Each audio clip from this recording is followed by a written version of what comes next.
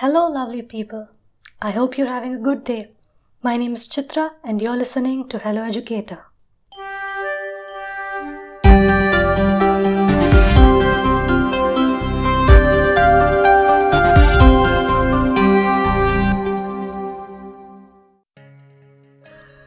Welcome to another episode of Mango Science Radio. Today, Obli Chandran is here to ask us some very interesting questions and give us answers on the physics behind flight.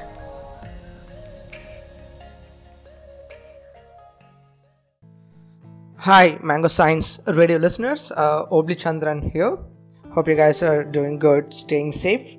Today, I'm not going to share any story or any interesting events that happened in the past, but I'm going to ask you a question, probably to think on it. Of course, I'll answer it as well, but I want you to get your thinking on it. So, we all know a lot of things. A lot of animals or species fly, like for example birds fly, bats fly. Also looking at nature, humans have also been able to mimic flying in the form of inventing airplanes, rockets and so many things. So though humans were unable to fly ourselves, so we have invented machines that can help us keep airborne, help us fly. So now coming to this aspect of flight, whether be it the natural flights like in case of animals, or the man-made flying, that is airplanes or rockets or whatever it is. So now what is the most important factor that will enable something to fly? So of course first thing that might come to your mind is the wings. Of course the wings are very essential. So any bird that flies, or for example mammals like bats, when they fly, you need wings. That is the very obvious striking factor that you get to look at. It needs flies. And when you compare it to a man-made flight, it also has something similar. It has wings. But of course there is one difference between the man-made flight and the bird's flight. In a bird flight, the wings can actually flap like up and down, so that it helps the bird move forward and propel forward and get higher up. But in the case of flight, you don't see the wings of the plane flapping up and down, and in fact it is extremely difficult to do it for such a big plane and to mimic that way of flight from nature. But the question is not about how something flies, but what enables it fly apart from the wings. So the question is like this: now do you think the birds can fly, for example, on Mars, the planet Mars? Or do you think, forget about Mars is still far away, it might take maybe a decade to reach to Mars, and more likely it's going to be the human first, and then maybe we can think of taking other species there. But the point is, if at all we get to Mars or get to the moon, which is much close by, so do you think a bird can fly? Forget about, yes, of course it cannot breathe, that is a different thing. Yes, there is no oxygen, but ignoring that part, whether it's able to breathe or not, if it assume that it is able to breathe, maybe it's got a suit on it and it's being supplied with oxygen that so that it can breathe. But apart from that, can it fly on a moon? Now, have you thought about it? Do you have an answer in mind? So think also, can it fly on Mars, or can it fly on, let's say, Mercury, planet Mercury? Now replace the bird with an airplane. Can an airplane fly on the moon? Can an airplane fly on the Mars or on Mercury, for example? Now, if you've said to yourself as yes, how come? How do you think it's going to fly? Secondly, if you say no, I want you to think on how is it that they won't be able to fly, whether it's an airplane or a bird. So now I want you to reason out both of these things. Take some time, and if you're listening to this audio, you can pause at this moment and then think on the answer before you proceed listening to my answer. To take time to think on this and then continue listening to the audio. Good? Okay, so now that you're back after thinking on it, now when you were thinking on the answers, like what makes, whether it is possible for a flight or a bird to fly, one important thing that you may have thought of is the presence of air, or what we call as an atmosphere. So atmosphere is nothing but gases all around us. Like for example, on Earth, you have 79% nitrogen gas and 20% oxygen, and roughly less than a percent all the other gases combined. So now this atmosphere that we have is what enables a bird or a plane to fly.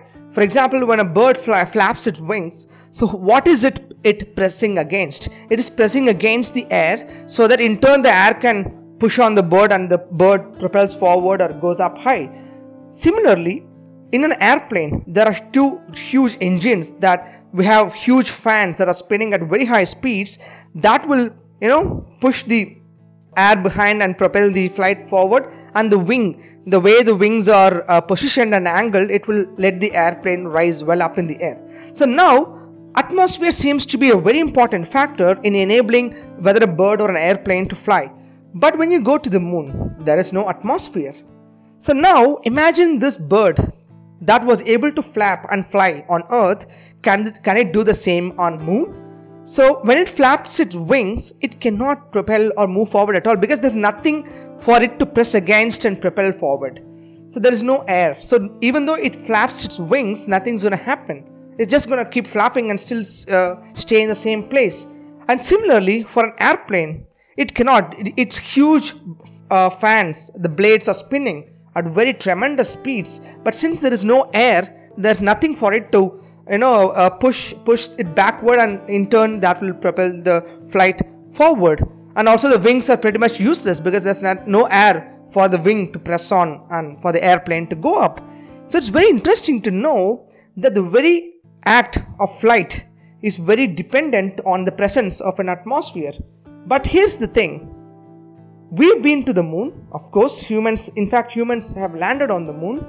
And in fact, we've sent satellites and space probes to Mars and well beyond, to Jupiter, and like way beyond, till even beyond Pluto. How is it possible? So all of these things, like the rockets or the space probes, they do fly. They're not touching the ground. They're not walking on the ground. They move up in space. And if any flight requires an atmosphere, then how do these space probes go beyond Earth? When you go beyond Earth, you're essentially leaving the atmosphere of Earth. And when you're leaving the atmosphere of Earth, how can you sustain the flight and reach for the moon? And once, in fact, the astronauts, Buzz Aldrin, Neil Armstrong, I forgot the guy's name, I think it's Thomas, I'm not sure. Buzz Aldrin, Neil Armstrong, and the third guy, when they went to the moon, they did not just stay there forever. They in fact made their way back to the Earth, which means they had to launch their space module back to Earth, which means that has to fly from moon back to the Earth. And moon not having any atmosphere, how is it even possible at all? And we've sent, for example, from India, we sent the Mars Orbiter mission, which is still orbiting the planet Mars and still sending us data. How is it flying around Mars without any atmosphere? So now it's an interesting point to think over.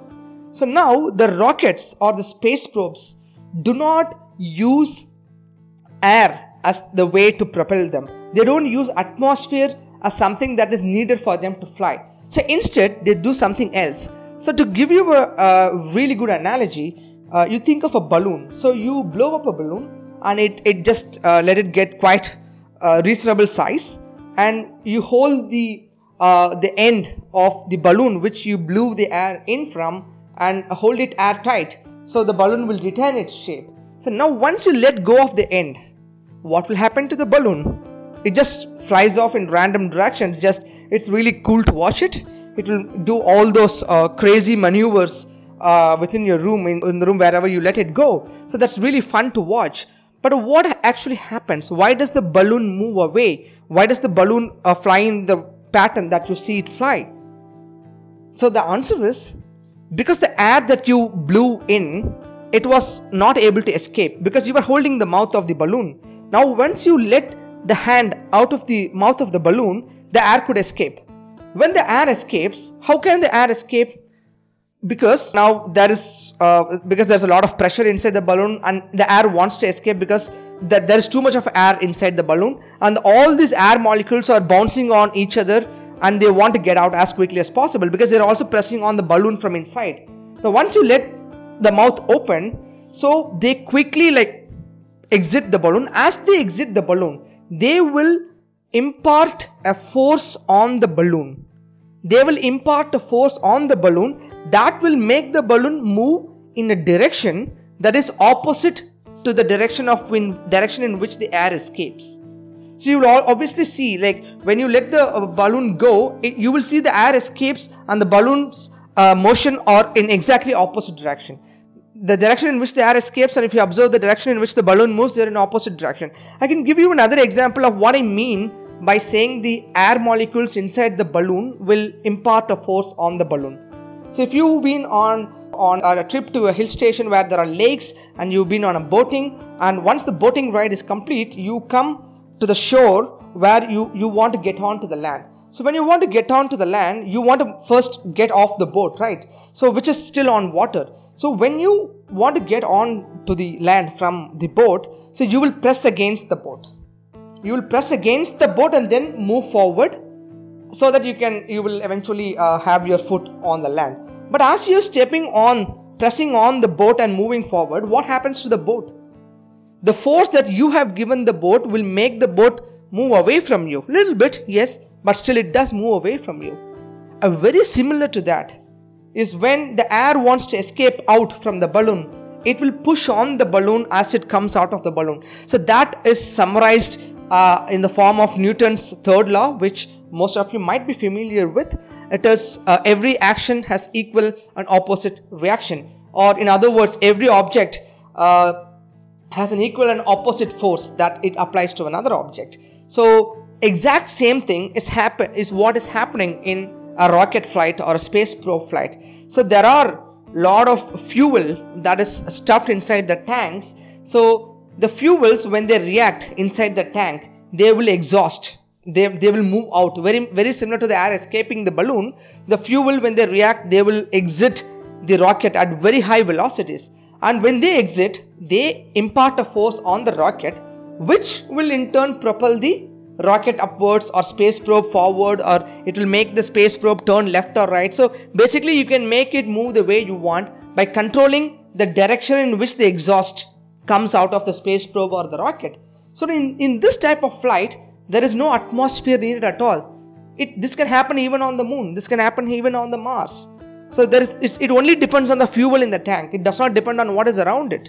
So that is my science radio for the day. Hope you're able to understand it. So next time you think of flight, you look at a rocket being launched that has gone way beyond the earth, you understand this is how it flies. But unfortunately, a bird or an airplane, or for that matter even the helicopter, which does require an atmosphere to fly, cannot fly in the absence of an atmosphere. I hope you found this episode useful and also interesting if you like to think about how things fly.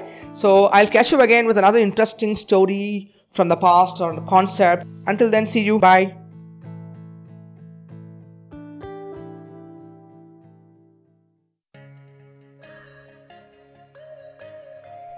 I hope you enjoyed this episode.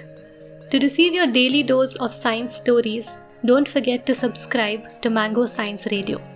We welcome stories from across the globe, so if you're a science enthusiast and would like to contribute to Mango Science Radio, please WhatsApp us at 99522 43541.